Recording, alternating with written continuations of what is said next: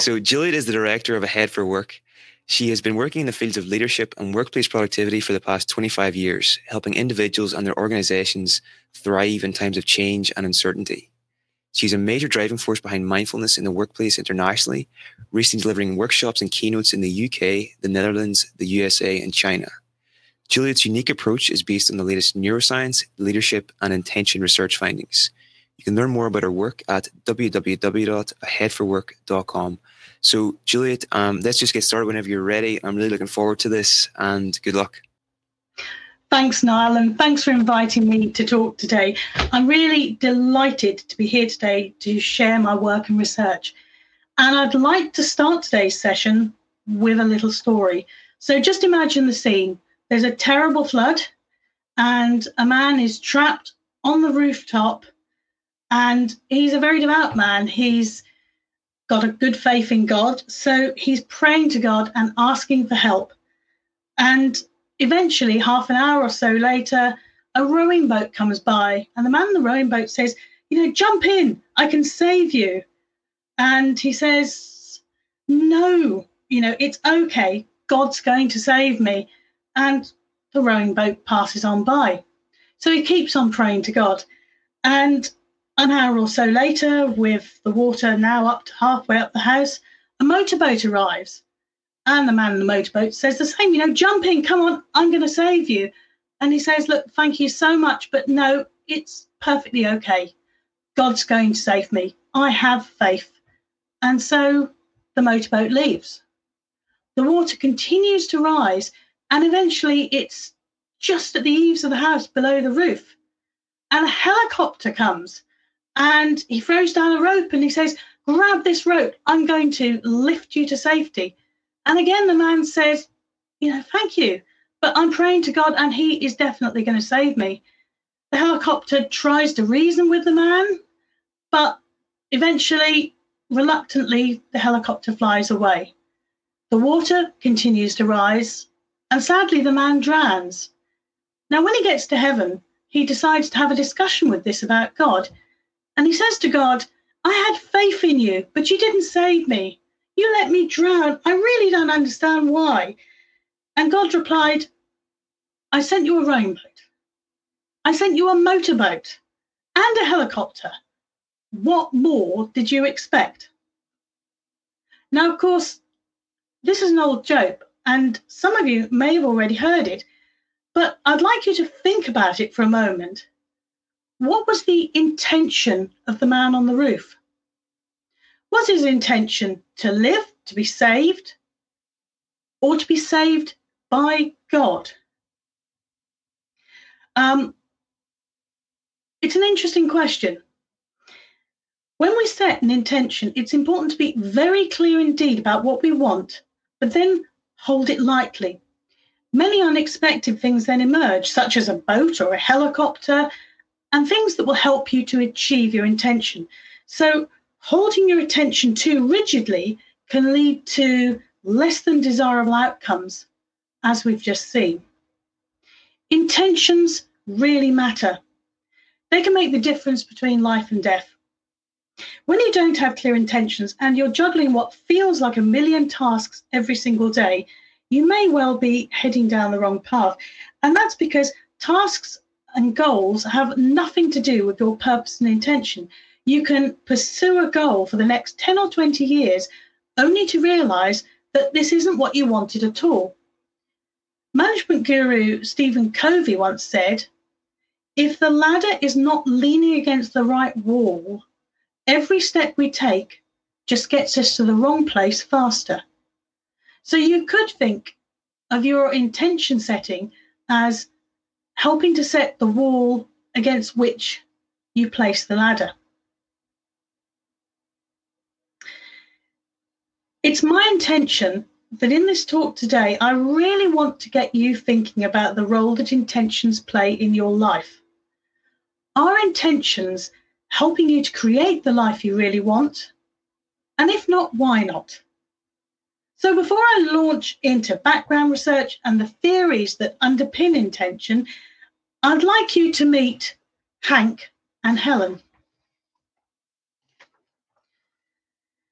Helen and Hank are real people that I know, although I've had to change their names and pictures and a few other details for confidentiality. They are very, very different people. But intention has changed both of their lives for the better.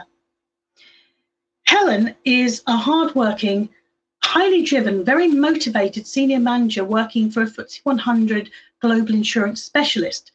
And like many of my corporate clients, she struggled to identify her intentions at first. And her starting point for working with intention were her work-related goals. So her work-related goals were to enhance her communication skills, to become better at motivating her team, to support and manage change better, and also to improve staff retention within her division. Now, Hank, as you can see from the picture, is a somewhat singular individual. He's got a wealth of practical skills and he's great at problem solving. Hank was very, very clear on his intentions from the outset. He wanted to live off-grid, away from people, being as self-sufficient as possible. And he's achieved this and now lives there. He earns a very small income doing DIY work and building work for people that he likes, who are happy, shall we say, to put up with his somewhat idiosyncratic ways in order to get quality workmanship for a good price.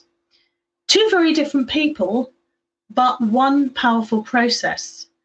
I'm going to be using Hank and Helen, the case studies, all the way through this presentation to illustrate the different ways that the intention journey can unfold.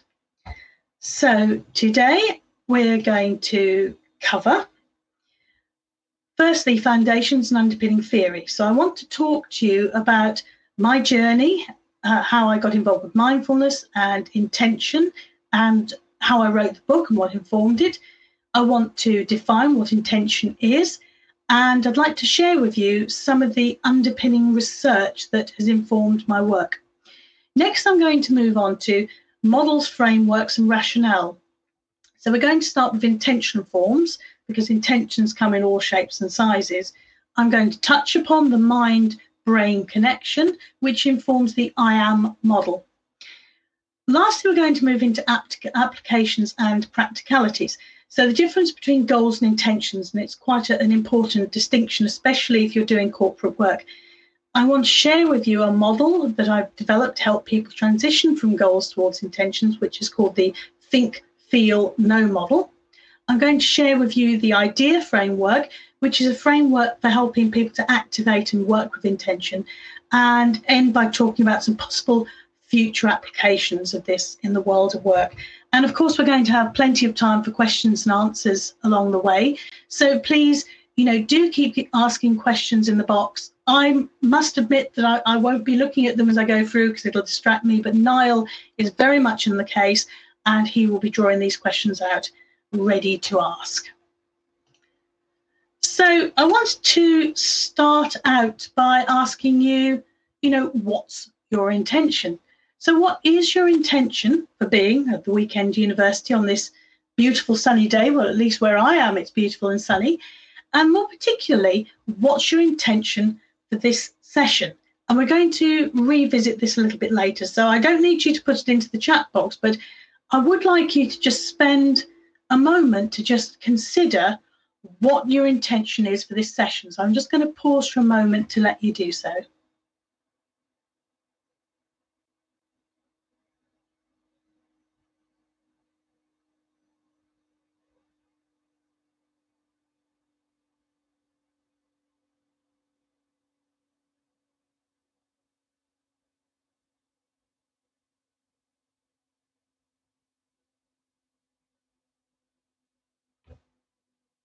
So we'll revisit this a little bit further through the presentation. So I keep on, it's a wonderful thing, habits, isn't it? I keep on pressing my keyboard to advance these slides when actually I need my clicker. So let's now move into the first section of my presentation, some of the foundations and underpinning theories on intention. So I'd like to start by sharing a little bit about my intention journey. So this is a picture of me running a workshop actually on mindfulness. So my formal background is actually corporate learning and development. So I've worked in learning and development for more years than I'd like to mention. I'm really a leadership development specialist. I started off as a trainer, then writing competency frameworks. Then I specialised in training design. So I have a master's in training and performance management. And I ended up spending quite an interesting few years working with the police as head of training design on the covert side. So designing covert policing methodologies and training. And from there, I transitioned as a learning consultant and then into leadership development. And it was actually while I was developing a leadership program that I realized that I'd ticked all the corporate boxes. So all the things that I felt that the client needed and the client had asked for were part of the leadership program that I'd designed for them. But there seemed to be something that was missing at a very, very deep level. But I didn't know what that something was. Certainly, I wanted to raise levels of consciousness and levels of awareness in leaders, and I wanted to find practical and grounded ways to do so, but I didn't know how I could do this. And then a few years later, I attended a coaching association conference, and there was a talk on the neuroscience of mindfulness, so how mindfulness could structurally change the brain for the better in as little as 6 to 8 weeks of practice. And that's what got me hooked. And I started to think about, if I'm going to introduce mindfulness to a potentially skeptical audience, what do I need to do? And I figured that what my audience were most likely to do was to clickety-click into Google. So I clicked into Google, and at that time, so we're going back about 12 years or so, I didn't like what I found because it was either very dull, dry and academic, or somewhat hippie, spiritual, new agey. And either way, it was going to switch off my audience. So I ended up setting up a website called mindfulnet.org. I've just recently taken it down after almost 10 years. But at that point, it was the only information where busy people could click and find out what is mindfulness, what's the research basis, what's it do, what are the impacts, and how can I learn more? And through trying to get content for mindfulnet.org, I ended up on a lot of online forums. And the discussion at the time was mindfulness at work. Great idea, but how the hell do we do it? And again, I didn't have the answers. So I organised the first Mindfulness at Work conference back in 2012 and pulled together some experts and tried to get the debate going. And in fact, that conference changed the trajectory of my life. So it led to another 2 conferences after.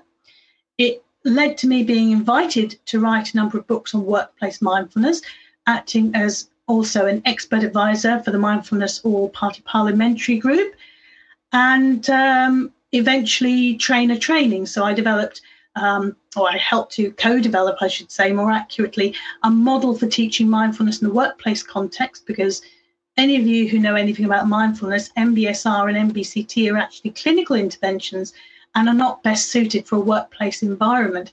So we developed a 6-week program, especially for the workplace, called Workplace MT. And then later on, trainer training for that, because previous to that, you had to go through a medical and therapeutic model of teaching mindfulness before you could then throw most of that away and teach in a totally different way in the workplace. And we trained about 270 people. And about 5 years ago now, I started to think about intention, and I started to recognize that if you have mindfulness, so you have self-awareness leading to better self-management, leading to better decisions, then this could be used to work with intention. And I started to understand that that intention actually underpins pretty much everything that we do. So talk a little bit about writing the book now. So my starting point was, as I've just mentioned, that intention in some shape or form really does underpin most things that we do. So whether you believe in magic or not, if you unpick a magic ritual, it's just really focusing intent. That's the purpose of a ritual.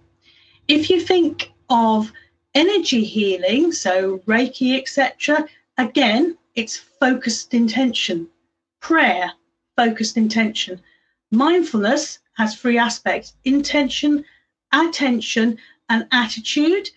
And at the heart of that is the intention to be mindful, to be present, to be aware. The placebo effect, again, it's intention. So these are some of the books that have led me along the journey towards writing Intention Mattered. So obviously we start with some of John Kabat-Zinn's work, Full Catastrophe Living and various other books. And what that's providing is self-awareness, self-management, and an awareness of the mind-body connection. So being able to tap into the messages that the body is sending you. Then we have a number of books on intention. And I'll come on to those in a minute, but I just like to sort of go backwards a little bit with my organizational hat on here. I've been studying organizational development trends for a number of years now, and I've noticed that forward-thinking organizations are moving more towards a purpose and incentive-driven model based on shared value and effectiveness.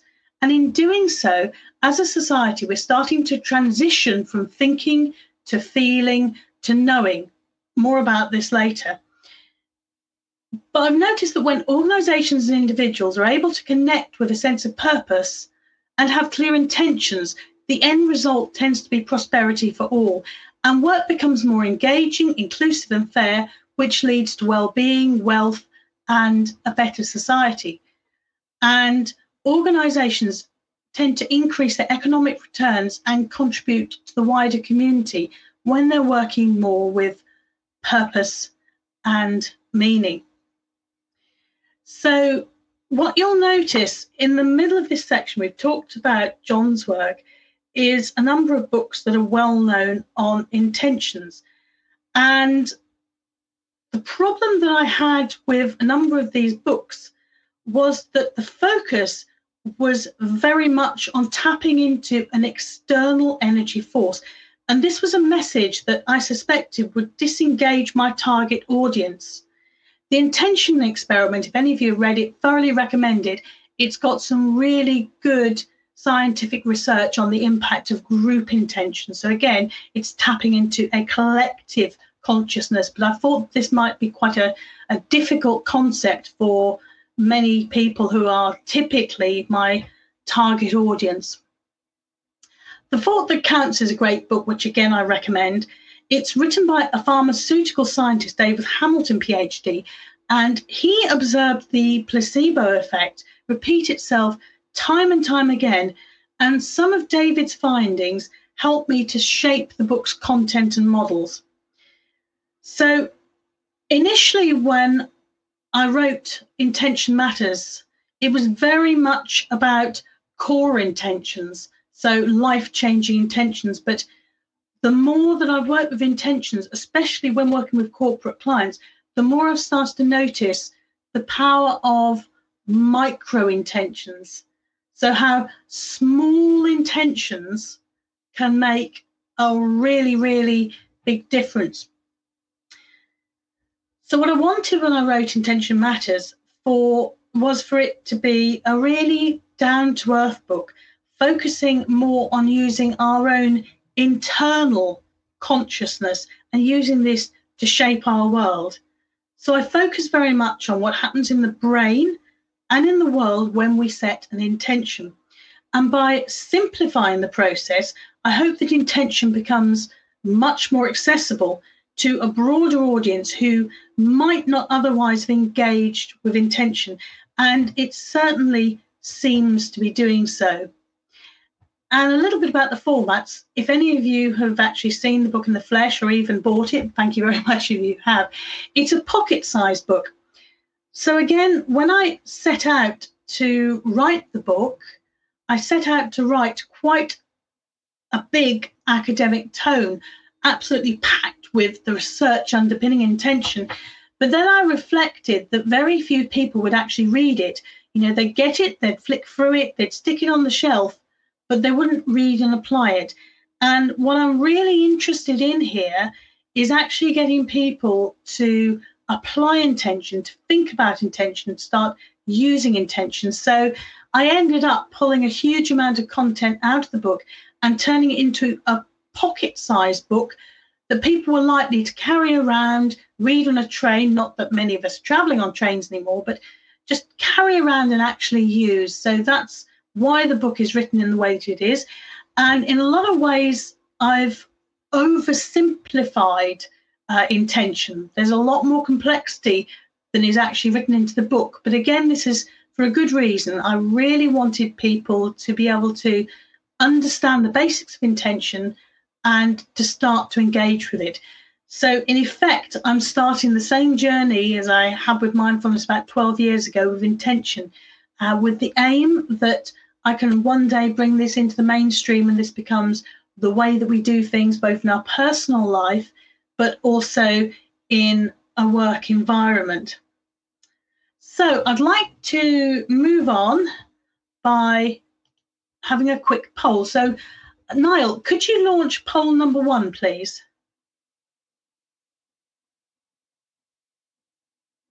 So if you'd like to just join in with poll number 1, what do you think is the definition of an intention?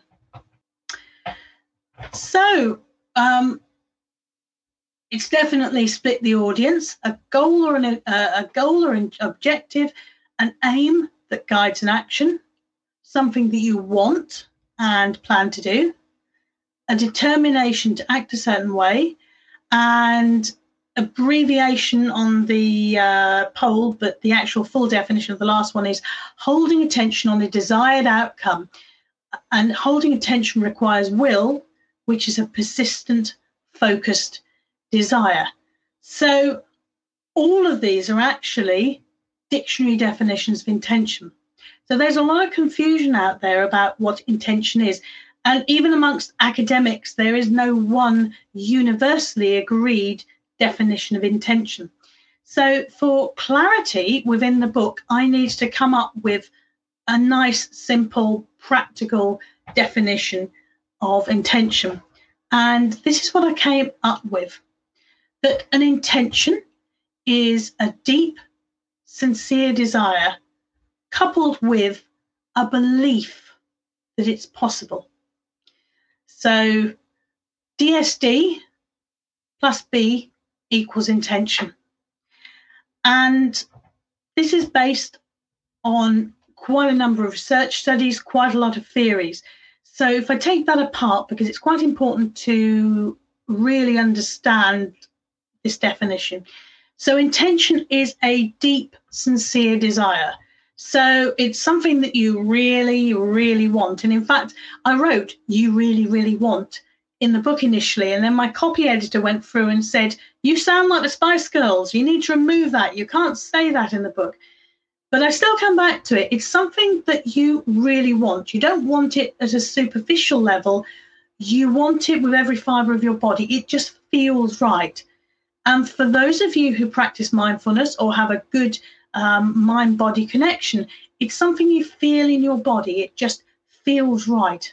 You have a gut instinct that this is true, this is enduring, this is something you really, really want. So it's a deep, sincere desire. But the second part is important too, coupled with a belief that it's possible. So if you really want something, but at a conscious or unconscious level, you think, yeah, but it's never going to happen, then this will undermine your intention setting. So you have to have a belief that it's possible. Exactly how really doesn't matter. But you do have to believe that in some shape or form, it feels possible for it to happen. And as I'll share with you a little bit later, there is a process that we go through to help people to test that belief so that you get an alignment between the deep, sincere desire and the belief that it's possible. So intention is a deep, sincere desire coupled with a belief that it's possible. And I'll come back to that shortly. So I'd like to move on now by giving you a little bit of an overview of some of the research. And there's a very large volume of research written on intention, but I just want to share some of it with you today so that you can see how it informed and shaped my thinking and some of the models I'm going to present to you. So I'm going to start with research into free will and intention forms. So many of you may be familiar with the work of Liebert, who witnessed EEG readings that demonstrated that a decision had actually been made within the brain seconds before the person was aware that they'd actually made the decision. And Liebert initially concluded that this demonstrated that humans didn't have free will. Free will didn't exist. We were essentially an automaton, and we just had this illusion of free will. So if free will is an illusion, then intention setting is a complete waste of time. So moving on to 1987, Bratman developed a planning theory of intention. Intentions were treated in his research as elements of partial plans of action. And these plans played a basic role that supported the organization of activities over time socially. So following and building on that, there was work by Melee in 2009. And this research concluded that there was powerful evidence that we do make conscious decisions and we do set intentions to act. Now, Liebert himself has now come around to Melee's way of thinking and now believes that his experiments do leave some room for free will, or rather, as he calls it, free won't. So in other words, Lieber's thinking is that we now have the power of veto, that we may have a decision triggered within the brain, but then we can decide whether or not we go with it. Battery's work in 2005 distinguishes between several different types of intention. She presents a three-tiered theory of intention that distinguishes between future-directed or distal intentions and present moment directed proximal intentions and motor intentions. Her work has really strongly informed my work, especially my work on intention forms. And again, I will come on to that shortly. So moving on to the next bit of research, and this is on the subject of entrepreneurs. So entrepreneurial intentions are a major source of interest for researchers, and there's a huge volume of research published on this subject. This is just a really tiny selection. The research centres on the role that intentions play in translating a business concept or the germ of an idea into an actual physical business. Barbara Bird's research in 1988 concluded that although entrepreneurial ideas begin with inspiration, intention, and attention, sorry, I'm just going to read you that. So Barbara Bird's research concluded that although entrepreneurial ideas begin with inspiration, it's actually intention and attention that's needed to realise those ideas, so to turn the concept into reality. So again, underlining here the power of intention. Kellerer's work in 2013 concluded that greater intentional stability lead entrepreneurs to behave in a way that is more likely to get their business started. Most recently, in 2019, there was research by Colin Donaldson, and this involved a 5-year longitudinal data study with meticulous documentation of a large number of startup activities from 31,845 individuals. He concluded that, and I'm quoting this, we find support for the impact of intentions on a number of new venture organising activities. He summarised by saying, we report that pre-startup experience and pre-startup intentions have a positive effect on a number of new venture organising activities carried out. So in other words, intention drive actions that make things happen in the real world. And this was, again, quite instrumental to my models and my work. It helped me to shape the I Am framework that I'm going to be sharing with you very shortly. So moving on now to research into planned behaviour. In 1998, Odette and Wood concluded that future performance is heavily influenced by our intentions. In 2002, Milne and Sheeran ran a controlled trial to see if setting an intention could make more people partake in at least 20 minutes of vigorous exercise a day. And this is how they set the research up. It's really interesting. So group one was the control group, and they were given a set of instructions that aimed to help them getting exercising daily. Group two received the same instruction as group one, but they were given some motivational talks in addition. So they were given a bit of motivation to help the process along. Group three were given exactly the same as group two, so instructions how to exercise and a bit of motivation, but they were also asked to set an intention. And this intention included when and where they would exercise in the following week. The results were really interesting. Sorry, I know I'm saying this is one of my favourite bits of research. In the first and second groups, 35 to 38% of people did exercise at least once a week as a result. But in the third group, the intention group, 91% exercised at least once in the first week. And the researchers concluded that motivation had little impact on behaviour, but implementation intentions, as they called them, had a huge impact. So nearly doubled the results on the uptake of exercise. This research study led to many, many more people exploring the impact of implementation intentions, all of which concluded that implementation intentions make a big difference to making things happen. And this has strengthened my belief since publishing the book of the importance of micro intentions, and more about this very shortly. So moving on to the last area of research that I'd like to share with you, research on strategic intent.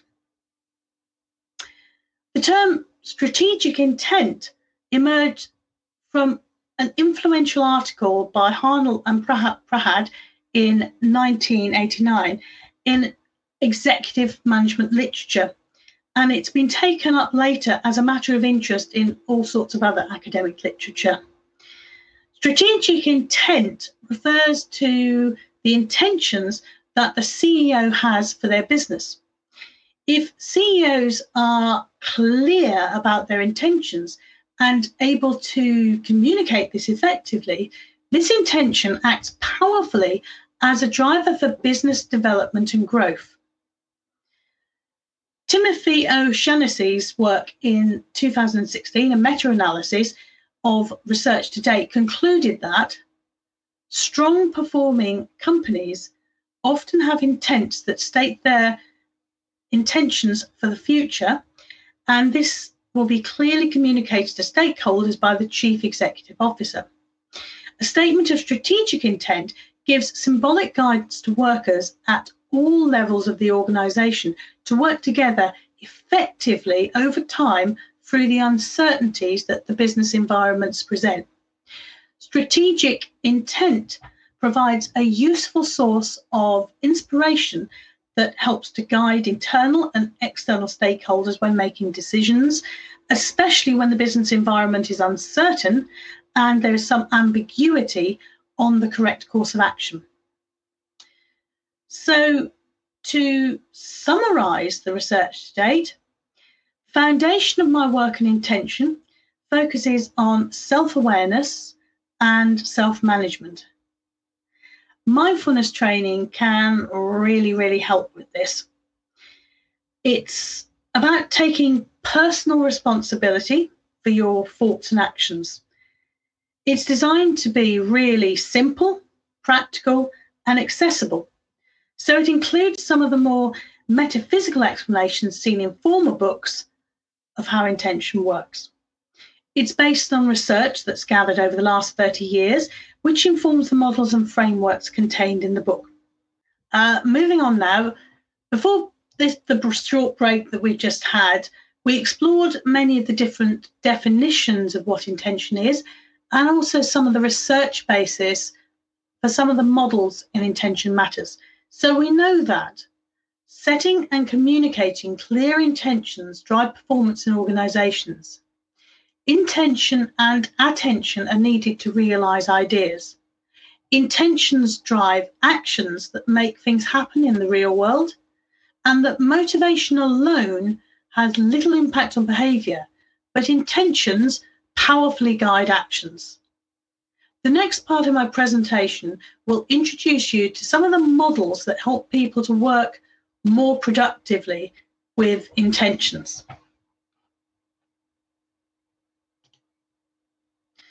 So when working with intentions, it's useful to understand the property of a number of different intention forms. And this PowerPoint presentation, Niall very kindly uploaded to the website so that the presentation would go really smoothly. But in doing so, we've taken some of the really nice animation out of it. So you won't see the delight of the animation that underpins this. But to give you a little bit of an overview of it, we start with micro intentions. So micro intentions are little intentions that change a moment or a period of time or a day. If I then move to core intentions are potentially life-changing, and they contribute to something that you want in your life, so they're fairly long-term. Nested intentions, going backwards, tend to contribute to the achievement of the core intention. And then we had mega intentions. So mega intentions can be potentially world-changing. Now, not everyone has to have a mega intention. This tends to be the preserve of the few, but I felt for completeness I had to have this in the model. Now, in Intention Matters, I present a model where there's mega intention, and just underneath that is core, and just underneath that is nested, and underneath that is a micro intention. And actually, this led to a certain amount of confusion, because the inference of the diagram was that you had to have all of these working together in order to work with intention. You know, actually, some people work powerfully with core and nested. Some people work primarily with micro. So you don't have to have all of these. You don't have to have a progression. These are just different forms of intentions, of which I've given names. We could change the name if you like, but they're just names I came up with just so that we can talk about the properties of the different intention forms. Now, according to researcher Elizabeth Patchery, intentions may be proximal, near in time, or distal, in the future. Now, in Intention Matters, I treat all intentions as present moment, because when you set an intention in your brain starts working on them in the background. So in this respect, they are always present, even if it's just in your subconscious. Their fruition may be immediate or in some time. So in that way, they're proximal or they're distal. And I can't emphasize enough, and I'm probably going to emphasize it again in the presentation, you know, the more I work with intentions, the more I realize the importance and impact of these micro intentions. Now, Hank, who I introduced you to right at the beginning of this presentation, had a core intention to live off grid and to be as self-sufficient as possible. Hank's a really singular and unique individual. He survives on very little money, and he doesn't really get out that much, and he's happy that way. He only works with people that he likes, and he spends the majority of his time alone, labouring away on his land, making something out of nothing, usually from things that people have thrown away. And Hank makes really powerful use of micro intentions, and here's an example of how he uses it. So Hank at one point was working with a friend and helping them to fit a new kitchen. And they decided on IKEA units, so a trip to IKEA became inevitable. So his client, Mary Jane, hated IKEA. The size of the car park, getting parked, the warehouse, the infuriating way that you have to follow a prescribed route round the shop and it takes forever. She just was dreading the whole thing. But Hank, on the other hand, he doesn't get out much and he saw it as an opportunity for a great day out. So he set a micro intention that day in IKEA, he was going to have a good day out and as much fun as possible. So when they entered the car park, they got parked easier, in fact, than Mary Jane had anticipated. And Mary Jane just wanted to get through the shop. She wanted to select the units and she wants to get out again. But Hank had completely different ideas. So he insisted that they had to go and have a cup of coffee. And the cup of coffee extended to a cake. And Mary Jane just watched Hank and the joy that he was having, looking out of the window, giving a running commentary on what was happening in the car park below and all the anecdotes. And she started to smile to herself. So once they left the coffee, she thought, okay, right now I can just get to the units, we can buy them, we can get out of here. But again, Hank had different ideas. Every single thing in the shop he had to look at. He had to prod, he had to poke, he had to look at alternative meanings. And eventually, Mary Jane starts to slow down, and she just marveled at the joy that he starts to have, just looking at these things, and also playing games with some of the things in the shop. So switching dimmer switches in display kitchens and bedrooms up and down, and looking at how the lighting changed the mood and the ambience, opening and shutting some of those light fitments to watch them expanding. If you've ever seen the Death Star, as I call it, in IKEA, you'll know exactly what I mean. And eventually they did, get all the kitchen selected, all the measurements in, units ordered. And then Hank again insisted that now they had to stop and they had to have meatballs and lingonberry jelly and they had to do the whole lunch thing. So again, into the canteen they went. Hank had a wonderful time going up the escalators. That was a treat. He doesn't normally go up and down them. And this started to rub off on Mary Jane. And they then concluded their trip by going through Market Hall, and he bought a few tea towels and she bought some pots and pans. Anyway, the end result was this micro intention not only changed the day for Hank, so what could have been a chore in and out turned into a really good day out for Hank and a source of joy and enrichment. And Mary Jane started to relax too and see the different possibilities. So it changed the day for Mary Jane too. So it's just an example here of how a micro intention can completely change the course of a day. So in contrast to Hank, Helen, the business centered manager, which I introduced at the start, uses micro intentions far less. So for Helen, core and nested intentions were where it was at. And they were the key drivers that informed her career progression and the way that she now lives her life. And I'm going to give you quite a detailed case study of Helen a little later on. So what's your intention? I asked you to set an intention right at the start of this presentation. And I'm wondering if through the magic of technology, a few of you could write some of your intentions into the chat box, and then if Niall is hovering beautifully in the background, if he can read a few of them out and share them with the group. Okay.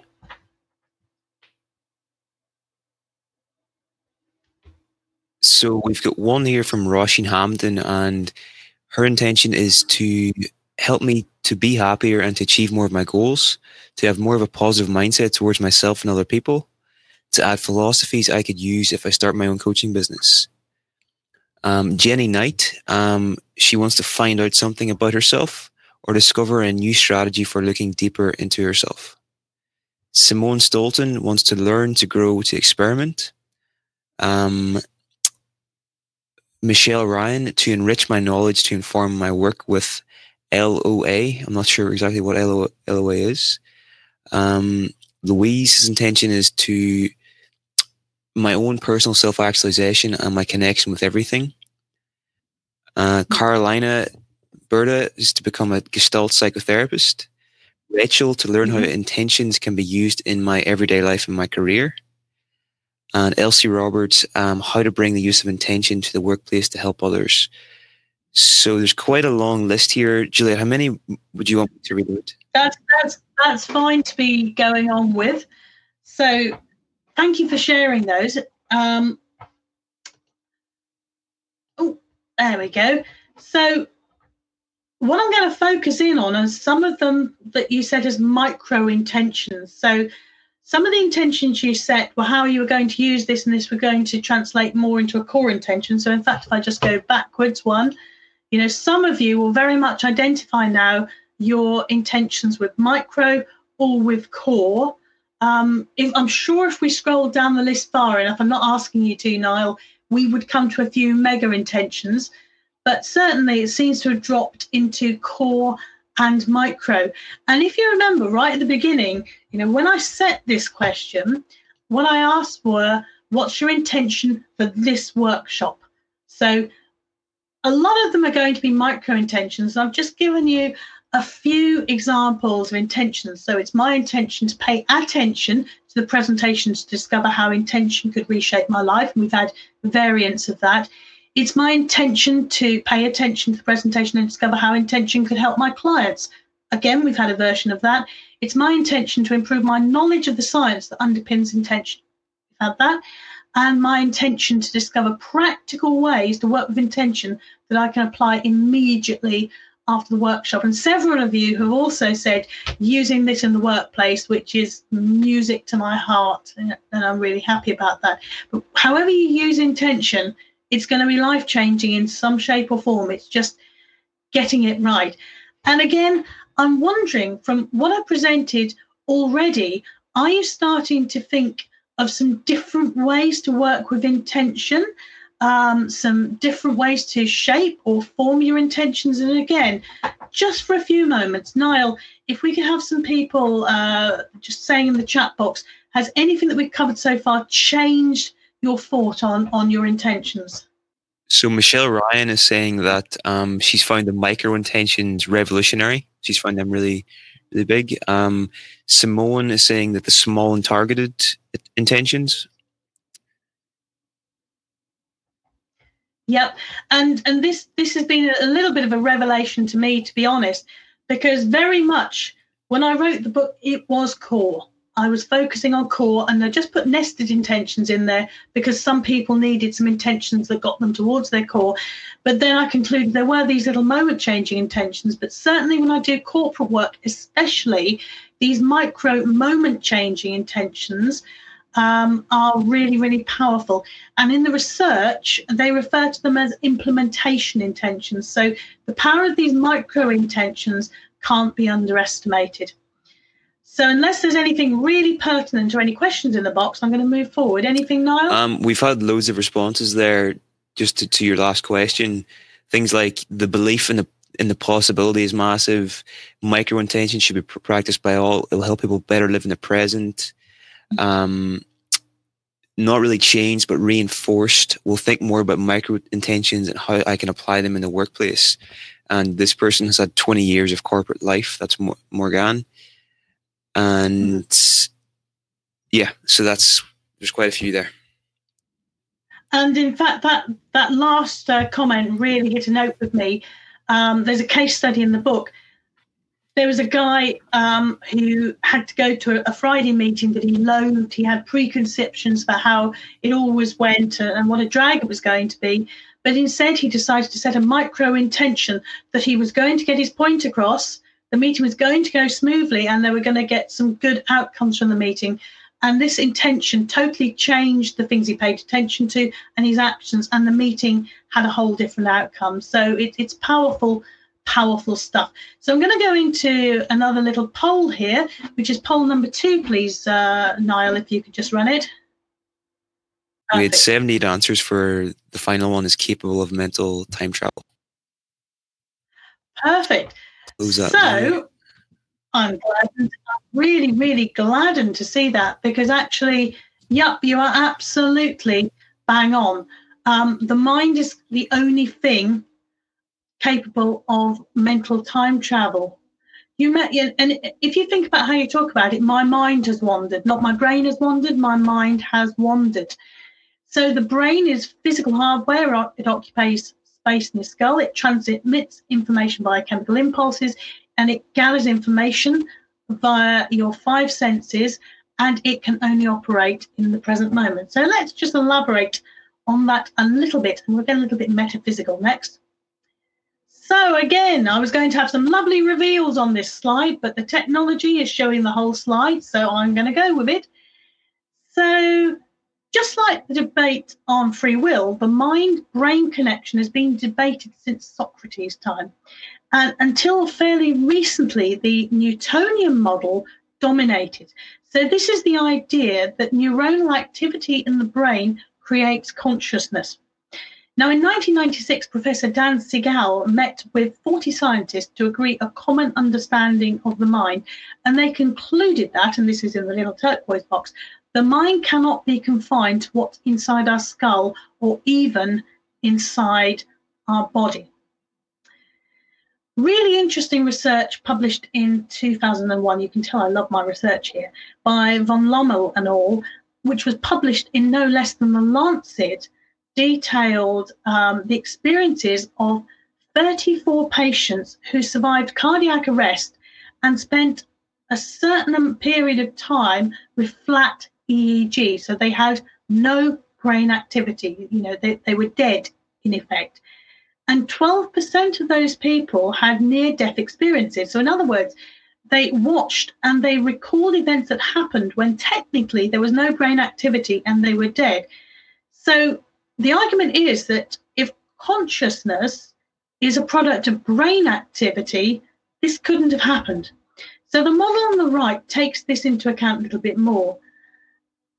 Lommel actually concluded that the theory that consciousness and memories are localized within the brain needs to be discussed, which is a typical academic cautious conclusion. But we're certainly moving towards a model of the consciousness existing separately and outside, the physical skull. So the model that we're moving towards is, the brain being informed by the mind and tapping into consciousness. Of course, the debate is it our own consciousness or a group consciousness or a higher consciousness? But I'm going to leave that debate as it is. The point is that it's the interaction, particularly between the mind and the brain. And this is informed one of the key models in Intention Matters. So a little bit of a comparison between the mind and the brain, and we've already touched on this, that the mind isn't physical, whereas the brain is. The mind is capable of time travel, but the brain can only operate in the present moment. I liken the mind to being the master. It's the power that's in control, whereas the brain is the humble servant. It follows instructions to the letter, which is why you need to be careful sometimes of what you wish for. The mind interprets and shapes your reality through thoughts and feelings, whereas the brain receives commands from your mind. The mind tasks the brain is activated or engaged by your mind. So you've got notes, you can come back to this, but you can see that there are some fairly profound differences between the mind and the brain. So I wanted to talk now about the neuroscience of intention, and specifically the I am model, which I'm hoping you can all see on your screen. And the relationship between the mind and brain really heavily informs this. And it sets out how the mind tasks the brain, which sets in motion cognitive processes that lead to behaviors and things happening in the real world. Now, the exact neuroscience that underpins intention is still a matter of hot debate. Researchers have tried and failed on many, many occasions to identify the precise order or sequence of intention activation within the brain. The current thought is that the intention process within the brain is just simply too dynamic to map. And numerous researchers are now studying instead patterns within the brain associated with intention activation. So what we do know is that a number of brain networks are triggered by intentions, and these inform the I am model. Only 5 to 10% of our brain activity is actually conscious. You could think of the conscious mind as the conductor, whilst the subconscious is actually the orchestra. Now, if you set clear intentions, the conductor can guide the orchestra to work together in harmony and produce beautiful results. But if the conductor is unclear or has fuzzy intentions, as I like to describe them, you can just imagine what's going to happen. Now, I have a friend who's single, and she'd really like to be in a settled relationship. And so she set an intention to get a boyfriend, and she often told me that she wanted a boyfriend that was like Keanu Reeves. And she phoned me one day really excited to say that she had met this guy. Wasn't intention great? Because, he was the spitting image of Keanu Reeves, and wasn't this wonderful? And over the next 6 to 8 weeks, it quickly became apparent that although he looked like Keanu Reeves, he was a bit of an idiot and he wasn't particularly pleasant. And so, she wondered where her intention had gone wrong. Well, the point was she had unclear or fuzzy intention.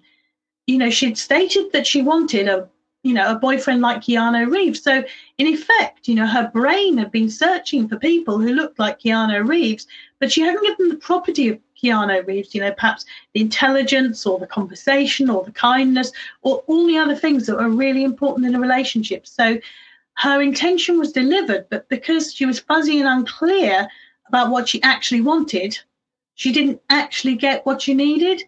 So, just again, this idea of, being clear in intention. And sometimes it's a little bit of an iterative process. You set the intention that feels right, and then if it isn't quite right when it's delivered, you refine it until eventually, you get to a state where you're getting the intention that you desire. And again, a little bit more about this shortly. So we really need to pay careful attention to our intentions. Remember that the brain is your humble servant, and it follows your instructions in the form of intention. So really be careful what you ask for.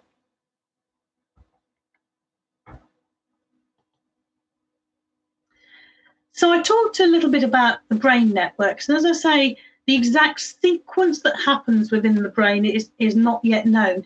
But we do know some of the brain networks that are heavily involved in intention. So looking at the model, within the mind, you have a deep, sincere desire. You have a belief that is possible.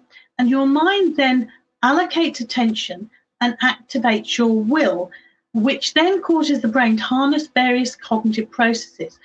And the cognitive processes that underpin the achievement of intention include the attention network. And again, this was an animated slide. Sorry, Niall, not having a dig. We didn't discuss this, so I didn't realise it was going to just show the slide as a whole.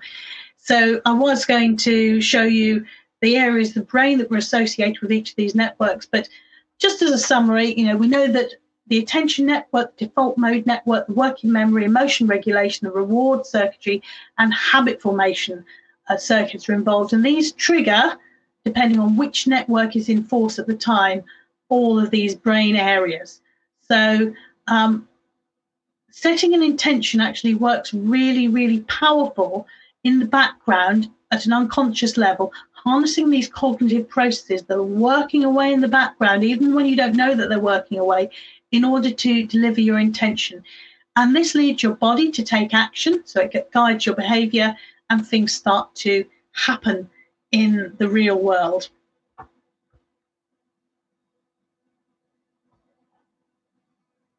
So, to summarize before we go on to the next section, when the mind is clear on your intentions, these are some of the brain networks that get triggered.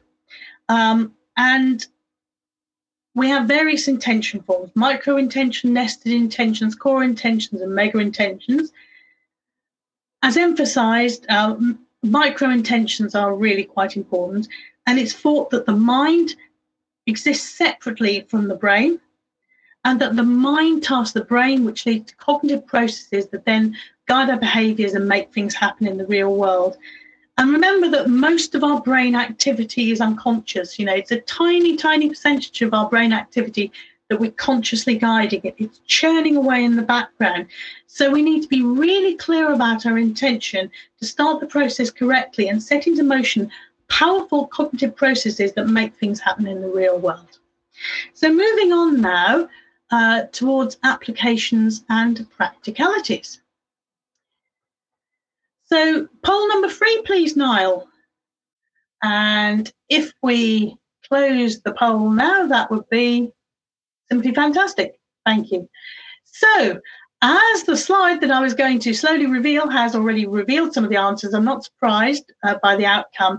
Yeah, it does inform pretty much everything that we do, often at an unconscious level. So often we don't consciously intend certain things to happen, but it certainly does shape things. And some examples of this are your choice of life partners, the way you raise your children, where you live, the car you drive, how much money you have, and your decision, in fact, this weekend to attend the weekend university. And limiting beliefs can really inhibit the way that you work with intentions. And in reality, these limitations are largely self-imposed. But any of you who are coaches or mentors out there will know just how much work it can be sometimes to get people to work around these limiting beliefs so that they don't get in the way. So examples of limiting beliefs might be, I'll never get the job, or I'm not good enough, or not smart enough, etc.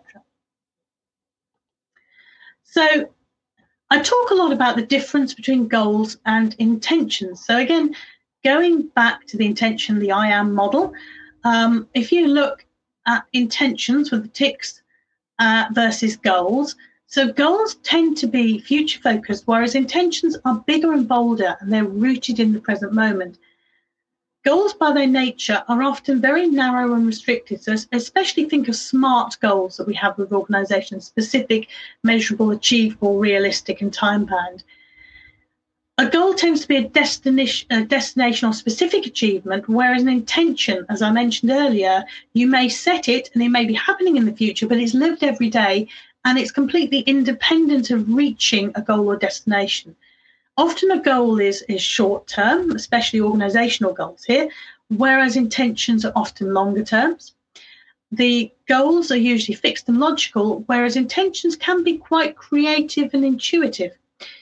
A goal at work is often externally imposed or superficial, whereas an intention tends to be more heartfelt, more personal, and arises from deep within. So looking at this model, you can see why intentions tend to act more powerfully than goals. I could ask you a question in a chat box just to say how many of you have been set a goal at work and not achieved it, or set yourself a New Year's resolution and not achieved it. And I think, that you'd come to the conclusion that an awful lot of us set goals that just don't come to fruition, whereas intentions tick so many more boxes, and you can see why they act a lot more powerfully than goals. Now, when I do coaching and consultancy work, clients often struggle to say how they're going to transition from goals to intention. And I've developed a model to help with this. So more about that in a moment. But if you're too focused on goals, it can be a problem. Now, being overly focused on goals was never a problem for Hank. Remember the case study of Hank? In fact, the idea of goal setting was far too corporate for him. But for Helen, she was very, very wedded to goals indeed. And in a moment, I'm going to show you how I helped her to start to move from goals towards intentions. So this is the model that I created for coaches to try to articulate how we move from goals to intentions. Because when you go into organizations, the idea of just setting an intention rather than a goal can be a huge leap for many people. And I did a lot of thinking about this. So, this is the think, feel, know model. So a lot of people are very stuck in the thinking, I do, cognitive, left brain, logical. And there is a transition period, and it's not always instant. It can take quite a bit of time. Moving towards feeling, I feel, tapping into emotions, using the right brain more and being more creative.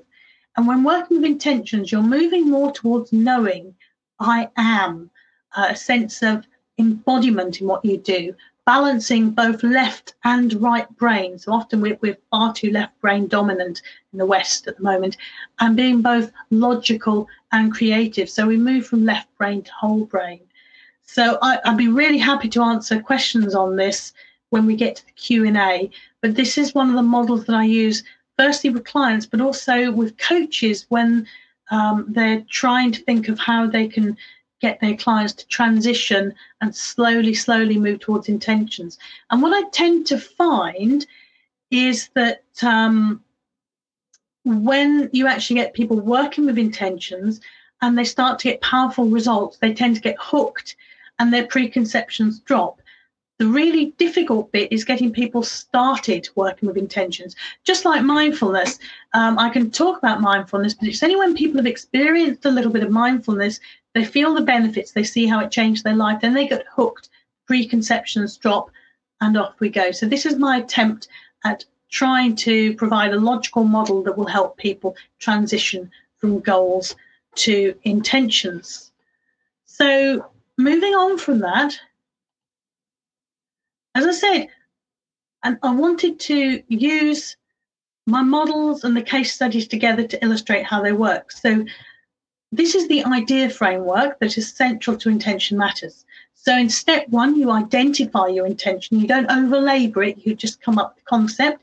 You then distill and refine it as necessary. And again, it isn't laboring too much, but you refine it, you get it to look right and feel right. You then start to embody it. You start to live it. You let it take form, and this leads to actions happening in the real world. So let's look at Hank and Helen and how this model applies to them. So starting off with Hank, his journey through this model was really very straightforward. So in step one, which is initiate, he had a really clear intention from the outset of what he wanted. He wanted to live off grid. He wanted to live frugally, and he only wanted to work on a part-time basis. So in step two, he distilled this by working out what he really wanted, how much land, where it was going to be located, and more importantly, what he didn't want. And this helped him to work through and create some really clear implementation intentions that helped him to get going. So in steps 3 and 4, which is embody and embed and take action, things just flowed and they really started to take shape quickly and smoothly. And from there on, really, his work of intention has been very much at the implementation micro-intention level. And this is what's kept him moving day to day, moment to moment, as he's grown his intentions further. Now, Hank had no rigid expectations about how his intentions would actually unfold. He just knew they would. And he just dealt with whatever arose as it arose. And his core intention and inner GPS his core intention acted as his inner GPS, and it guided his actions and decisions. So when working with intention, it's really important to be completely clear about what you want and then to hold your intention lightly. So if, like the man right at the beginning of this presentation, stuck on the roof with floodwaters rising, if we're too rigid in our expectations and how the intention will unfold, we miss all sorts of unexpected opportunities that lead us to the result we desire. Now, Helen's journey through the idea framework was really very, very different to Hank's. So I'm going to cover Helen's case study in quite some detail. So we started off in a coaching session, and Helen's stated that her intentions were her work-related goals. So to enhance her communication skills, to become better at motivating her team, to support and manage change better, and to improve staff retention within her division. So I questioned her, why did she really want to achieve these? And she looked at me in complete disbelief, and she told me with quite some force that these were perfectly logical goals. And these were things that she intended to achieve. So I asked, why are these important to you? And she paused, and after giving them a little thought, she said, I want to make my company, and especially my division, a really great place to work. I want to support, empower, and develop my staff. I want to be recognised as a really great leader. I want to gain promotion. I want to get access to new and exciting challenges at work. So in step 2, after the coaching session, I tasked Helen to spend some time considering her core intentions for her life and her career and what was important and what she really wanted from life if there were absolutely no constraints. So in the distill part, several weeks later, we met up again. And Helen said that she'd found this exercise to be a really valuable exercise. And when she had stripped away the layers of what she really wanted, her core intentions were refined to become the best leader she could be, to earn a sufficient income so that she could live comfortably in a home and do the things that she loved to do. So that was sounding more like a core intention to me. In step 3, in body and in bed, Helen asked herself, what's really important now and where do I want to put my energy? And she found herself thinking about her house. She thought about the kitchen that she loved to cook in. She thought about the open plan living spaces within her house and the outdoor terrace that she loved to entertain in. And she thought about her friends who lived nearby visiting. And the answer became really clear to her. She wanted to continue living there into old age. She had 6 years left to pay the mortgage, and she decided that she wanted to pay it off as soon as possible so she could get on and start living her intention. So over the next few weeks, she reviewed her finances and she managed to increase her mortgage payments. She also set a nested intention to apply for the director's vacancy that she'd been dithering about until that point. She reasoned that by getting this promotion, it would increase her earnings, and this again would help her to pay off the mortgage a couple of years early. And in addition, it would apply greater opportunity for her to develop her leadership capacity more. So in step 4, taking action and grabbing opportunities, Helen was actually shortlisted for the director's role, and she invested a huge amount of time and energy preparing for the interview. She drafted a new strategy and a vision for the company moving forward, and she presented this in the interview, and she was absolutely delighted to be offered the role. Now, each month, she paid a little bit more of the mortgage, working towards being mortgage-free in 4 years. Her achievements over time really surpassed her wildest dreams. Then, really unexpectedly, the chairman of the board died suddenly, and the board were completely thrown into turmoil. A new chairman was hastily appointed, and the chairman didn't see eye to eye with Helen at all. And Helen's pleasure and sense of mastery in her new role started to completely dissolve, and her confidence eroded day by day. So after a few weeks of deep discomfort and wondering why her intention was going so wrong, she revisited her intentions again, which were to become the best leader that she could be and to earn a sufficient income to live comfortably in her house and then be able to do the things that she loved to do in her life. And so this made her recognise that she was now only 3.5 years away from paying off her mortgage, and that the job wasn't forever, just for a few short years. And this really, she said, it really lifted the weight off her shoulders and gave her a fresh perspective. She recognised that this was simply a small obstacle to be overcome in pursuit of a greater personal and organisational goal. So she did some work to help the board recognise that they needed some external help, that they were in trouble. And a consultant worked with the board to help them assess their psychological sense of safety and the dynamics that were in play using a brain-based perspective so that they can then start to work together more effectively. And this got things back on track. So what was the outcome of all of this? So 3 years later, Helen's mortgage was fully paid off. Working in transforming the organisation and increasing employee motivation and organisational effectiveness via the introduction of purpose-based leadership models gained her international recognition and a fair amount of press coverage. And as interest grew in her approach and experiences in purpose-based leadership, she spent an increasing amount of time helping others in organisations, external organisations, to transform. And she found that this was something that she really loved to do. So originally, when she set out her first intentions, she anticipated working less in the future so that she'd have more time to do the things that she loved. But she realised that she now loved her job so much that she didn't want to work less. She was already doing the things that she loved. And Helen's newly found financial freedom allowed her to make choices based on her wants rather than her needs. Now, my reason for sharing Helen's case story with you in some depth is to illustrate that the process of intention activation isn't always linear as indicated in this diagram. This diagram is just to make things straightforward. Sometimes you actually move backwards and forwards through the model as you work with intention. The idea framework encouraged Helen to set intentions and then hold them lightly, and in this way she was able to flex and adapt to the opportunities that arose and to overcome barriers and obstacles.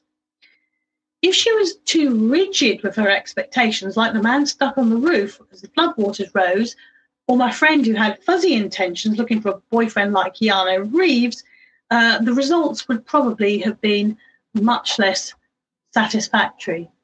So moving on now to a little look potentially at the future. And I don't know if you can see this, but this is based very much on some 2016 research, which was published by BSM for use by Deloitte. So what I think is happening is the business environment from the 1950s to today has been dominated by thinking, the left brain, and logical decisions. We've transitioned from being industrial corporations to hierarchical leadership, collaborative leadership, and network of teams. You know, we've had an importance in operational effectiveness, profit growth, financial engineering, moving to customer service, moving to mission, purpose, and sustainability. We've moved from management by objective to servant leadership, working together and empowering the team.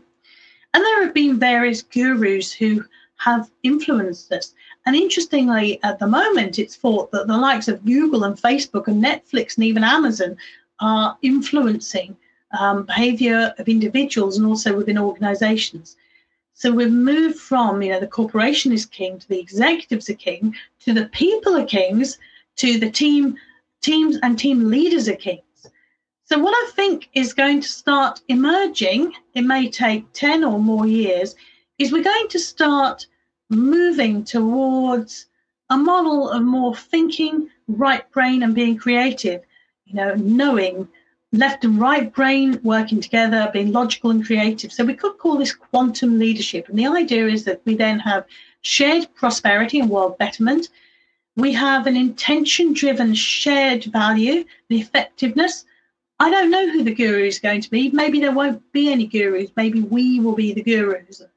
And hopefully we'll move towards a more thriving biosphere, inclusiveness, fairness, true engagement, and well-being.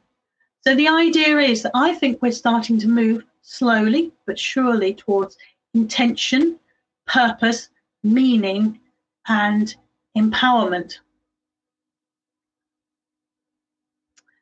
So I guess the question is, in summary, what I've said is intention is a deep, sincere desire, and it's underpinned by a belief that it's possible. The research base is young, but it's growing. The applications are limitless. And just remember that your brain is your humble servant, so give it clear instructions. I believe that smart goals are much less effective than clear intentions. We need to start shifting from thinking to knowing.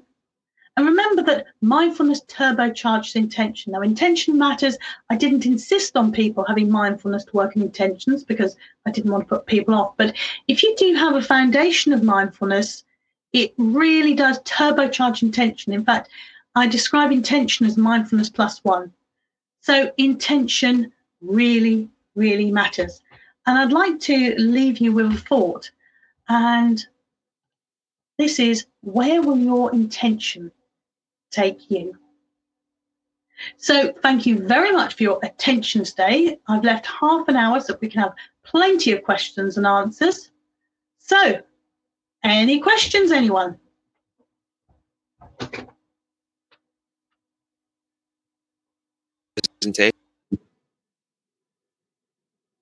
Hi, Niall. I've lost you again. Are you coming back? There you are. Hello. Can you see me now? Yeah. I can see you now. Okay, great. So, yeah, we've got quite a few questions to get through here in the half an hour. So, the first one is from Ruth, and she's asking, how does somebody work on the belief aspect of intention? Because I know that's very important. Yeah, it is extremely important. So, the first thing is to know that you have a belief. So anyone who's worked with mindfulness knows that most of the time we're in autopilot, so we're not aware of our actions. So the first thing is surfacing those beliefs and then working with them. A shortcut answer is sometimes we need to stem back our intentions. So maybe you have an intention, maybe you're working in a shop, let's just say. I'm just completely making up an example. You're working in a shop, but you want to be a senior manager in a corporate environment. So you might set that intention, you might have a deep, sincere desire, but your belief is saying, I work in a shop, they're not going to employ me, I haven't got the track record. So you then sort of take it back a shade. So, you take it back to the point that you get the deep, sincere desire and the belief. So it could be, I want to start managing within a retail environment, and just to have a very junior superficial role. And you work back until you have that deep belief and you work from there. But the other way that you can do it, if you're working with a coach or a consultant, is to work to surface those self-limiting beliefs and to address some of them before you work with intention. But often I often find just getting people to stem it back until the belief and the intention are there, then work on that. And then once you've achieved that, your belief grows and changes, and off you go from there. So the next question here is from Kelly, and she's asking, could intention be both proximal and distal? For example, someone chooses daily health choices to end the day to feel well, but longer term to have less health problems. The distal intention motivates the proximal intentions too. Yeah, absolutely. So as I explained earlier, in Intention Matters, I describe all intentions as being present moment. So, of course, you can have both. And if you remember again with the intention forms, in Intention Matters, I've got this neat little diagram where all the intentions sit within each other. But actually, you can have a core intention, so your long-term intention, and also the micro or the short-term present moment intention. And they can work together in harmony. Cool. So someone has asked as well about how do you, I think it was Elsie, she's asked, how do you work with clients with intention? When someone comes to you with something they want to work on, like what does your process for working with them look like? So it's the idea model. I'm thinking, can I go back and just see if I can get to it? So very much, hang on, let's see if we can get back to it. It's this model. So we start off with just trying to get them to identify. It doesn't matter quite how outlandish it is. It's just getting some ideas on the table, not over-labouring or over-analysing them. Let's just get some ideas. So it's a questioning format. And there are a number of questions. There are some meditation-based exercises. And in fact, in Intention Matters, there's a chapter around each of these stages with techniques that you could use. And the exact technique that you use will vary from person to person because you'll know the technique that'll work for the person. So there's all sorts of different ways. So you help them to identify, then you help them to refine and distill a little bit, and then you help them to, normally, to be honest, stages 3 and 4 just happen as a result, but sometimes I have to help people with 3 and 4. But generally speaking, once you, the very hardest bit is step 1 and 2 are the hardest bit. If you can get them through steps 1 and 2, using methodologies that work for them and resonate for them, and as I say, lots and lots of them are in the book, then normally the ENA part, steps 3 and 4, just happen. So Niall, I've lost your video feed, but are you still there? I'm still here, yep. So I don't know what's happened, but I'm still here. So, okay, that's great. The next question is from Sarah, and Sarah has asked, is intention an ongoing process? Many clients think that they have so many intentions, and midway an intention changes, and so their focus changes. I understand that each intention also has layers. Yeah, absolutely. And I think when a person has so many intentions, you have to sort of almost lump it up and up and up and up until you get to that core. You know, I know that we talk about Hank had lots of micro intentions, but then he was incredibly clear and focused on his core. And, you know, he got that fairly rapidly. So I think the thing is most of the intentions, when you actually use a questioning process in these 2 stages, it will come down to something much higher level, like Helen's intention. And if you remember, you know, she started with work-related goals, but then she fine-tuned it into the fact that, you know, she wants to be the best leader she could be, but she also wants to keep her home, stay living there and enjoy doing the things that she liked to do. So when you can lump it up to something that simple, then, you know, everything falls out of it. But little tiny intentions all over the place can be quite scattergun. So there are so many different ways you can work with intention. The classic model would be identify the core and everything falls out of it. But for some people, that's such a difficult question that you have to start with some little quick wins or picking some low-hanging fruit and work from there. Cool. Okay. So we've got a question from Olivia here, and she's asking about how can the brain be the servant of the mind when hormones and neurotransmitters can take over people's lives and mental health? For example, if someone gets depression, she can see that the mind plays a significant role here, for example, in recovery, but she's curious to see how can it be the master? Yeah, because it's the mind tasking the brain to let out the neurotransmitters that have this profound impact. You know, if the mind was sending different messages to the brain, we wouldn't have these neurotransmitters released into the brain. So I'm not diminishing. I'm not saying that the effect of these neurotransmitters are little. They're huge. They are massive, and they have more of an impact. You know, we are a victim of our emotions. Emotions are so powerful in guiding actions. But at the end of the day, it is the mind and what's going on that tasks the brain to release the transmitters that make us feel in a certain way, which then affect the way we act and the way that we behave. So I'm not saying that this is simple or easy, and there isn't a really quick, succinct answer, because this is still an area of great debate. But yeah, I'm not diminishing in any way the power that these neurotransmitters have, but effectively it is the brain triggering them in response to a threat or a perception of threat. 100%. Okay, so the next question here is from Kelly, and Kelly's asking, is intention setting more about who somebody wants to become rather than an outcome? So it's more developed character, becoming a person? Well, it could be. It so varies from person to person. It doesn't have to be. So if we take mega intentions, that's a world-changing intention. So one of the case studies on the Intention Matters website is about Advik, who's a social entrepreneur. And for him, it isn't about changing himself. It's about changing aspects of the world. So for some people, it is, you know, they want to be a kinder person, or, you know, a more compassionate person, or a more grateful person, or a better manager, or a better leader. But for other people, it's more about things in their life. So again, going back to Helen, you know, living in her house, carrying on doing the things that she wanted. So I'm not sure if that's answered the question or not. Okay, well, I think you have. The next question is from Tracy McEachran, and she's asked, what is the difference between intention and purpose? What's in a word? Purpose and intention are very, very closely linked, and certainly in organisational literature, they're very, very closely linked. would you say that it was Helen's purpose in life to be the best leader she could be, or her purpose in life to continue living in our house?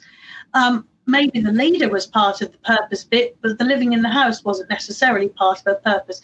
So I think they're linked but distinct, but have some distinct differences as well. Okay, cool. And we've got another similar question like that from Ella, and Ella has asked, what is the difference between implementation, intention, and motivation? Now, if you remember in that particular experiment with the exercise, do you remember there was a group who were just told to exercise? The second group were given motivational talks. So they were motivated. They were given really, really good reasons why they should exercise, why exercising was a good thing. And the third group were set implementation intentions. So there was some very specific wording that helped them get an intention that helped them to implement the action. They weren't told it was an implementation intention, of course, but effectively that's what it was. So the people so if you remember, the people who were just told to do the exercise and given the motivation, it was between 34, if I remember correctly, and 38%. So I think it was only about a 2 or 3% difference between groups 1 and 2. So the researchers concluded that motivation alone doesn't change behaviour. So obviously, if you're motivated, if you really, really want, so you have a deep, sincere desire, that is a form of motivation that's going to help drive your intention forward. But motivation alone isn't the active ingredient. The researchers concluded that it was the intentional element that really made the difference. In this case, the implementation intention, but it's got broader connotations. Cool. Okay, so we've got a question here from Kate, a really interesting one actually. Can the power of intention work against a person if it is based on fear instead of belief, such as a person having the intention to avoid being abandoned, and this could potentially create a self-fulfilling prophecy? Absolutely. Hugely. So this is, and I deliberately skirted around the issue because of the immense amount of conversation that we can have about it, but obviously we have unconscious intentions as well as conscious, and a lot of my work is around conscious intention setting. But sure, if we have an unconscious intention, can you just read what she said again? So just deleted it, sorry, 2 seconds. I know, it's probably scrolled up the screen by now. So the question is, can the power of intention work against a person if it is based on fear instead of belief, such as a person having the intention to avoid being abandoned, and this creates a self-fulfilling prophecy? So the intention is to avoid being abandoned. So, if your driver is, I must avoid being abandoned, I must avoid being abandoned, then you're going to make all sorts of probably quite unhealthy choices that lead to behaviours that don't lead to terribly happy outcomes. So it's only when you have somebody really who can help you to surface that is an intention that you've set, that you can start to work with it. So it's certainly a Pandora's box when you go into unconscious and unhelpful intentions. And certainly there's some really interesting applications here for working in therapy with this as well. Very interesting. We've got a question now from Louise, who's asked, what is needed to be aware of and address any self-limiting beliefs, either unconscious or subconscious, please? So there again, in the chapter associated with that, there are a number of methodologies which are given. There are plenty more of them. But one of the techniques that I find the most effective, especially if you've done just a little bit of mindfulness, is checking how it feels in the body. So checking your gut instinct, if you like. And you may be aware that the gut is known as the little brain. There are a huge amount of neuronal pathways in the gut. So the gut is sending messages from the bottom up faster than they're coming top down. So also the gut taps into your emotional state. So if you can tap into your gut instinct, does this feel right? And if the answer is no, it may not give you an explanation for why it isn't right, but it's a starting point for working with it. So that's probably the easiest technique that I know. Check in with your gut instinct, see if it, see if it feels right. And if it doesn't, continue to work backwards until you get equilibrium between the deep, sincere desire and the belief. Okay. One from Jenny here. How could one disprove intention setting? It feels a bit like if something doesn't work out, for example, the Keanu Reeves boyfriend example, it's because intentions weren't right and not because of a flaw in the model? Or could you say the belief wasn't there, or it wasn't a true deep-seated desire? There doesn't seem to be a way it could be disproved. Interesting question. I mean, going back to that Giano case study, we did actually, she's quite a dear friend of mine, and we did discuss it. And she came up with the idea that it's a fuzzy intention.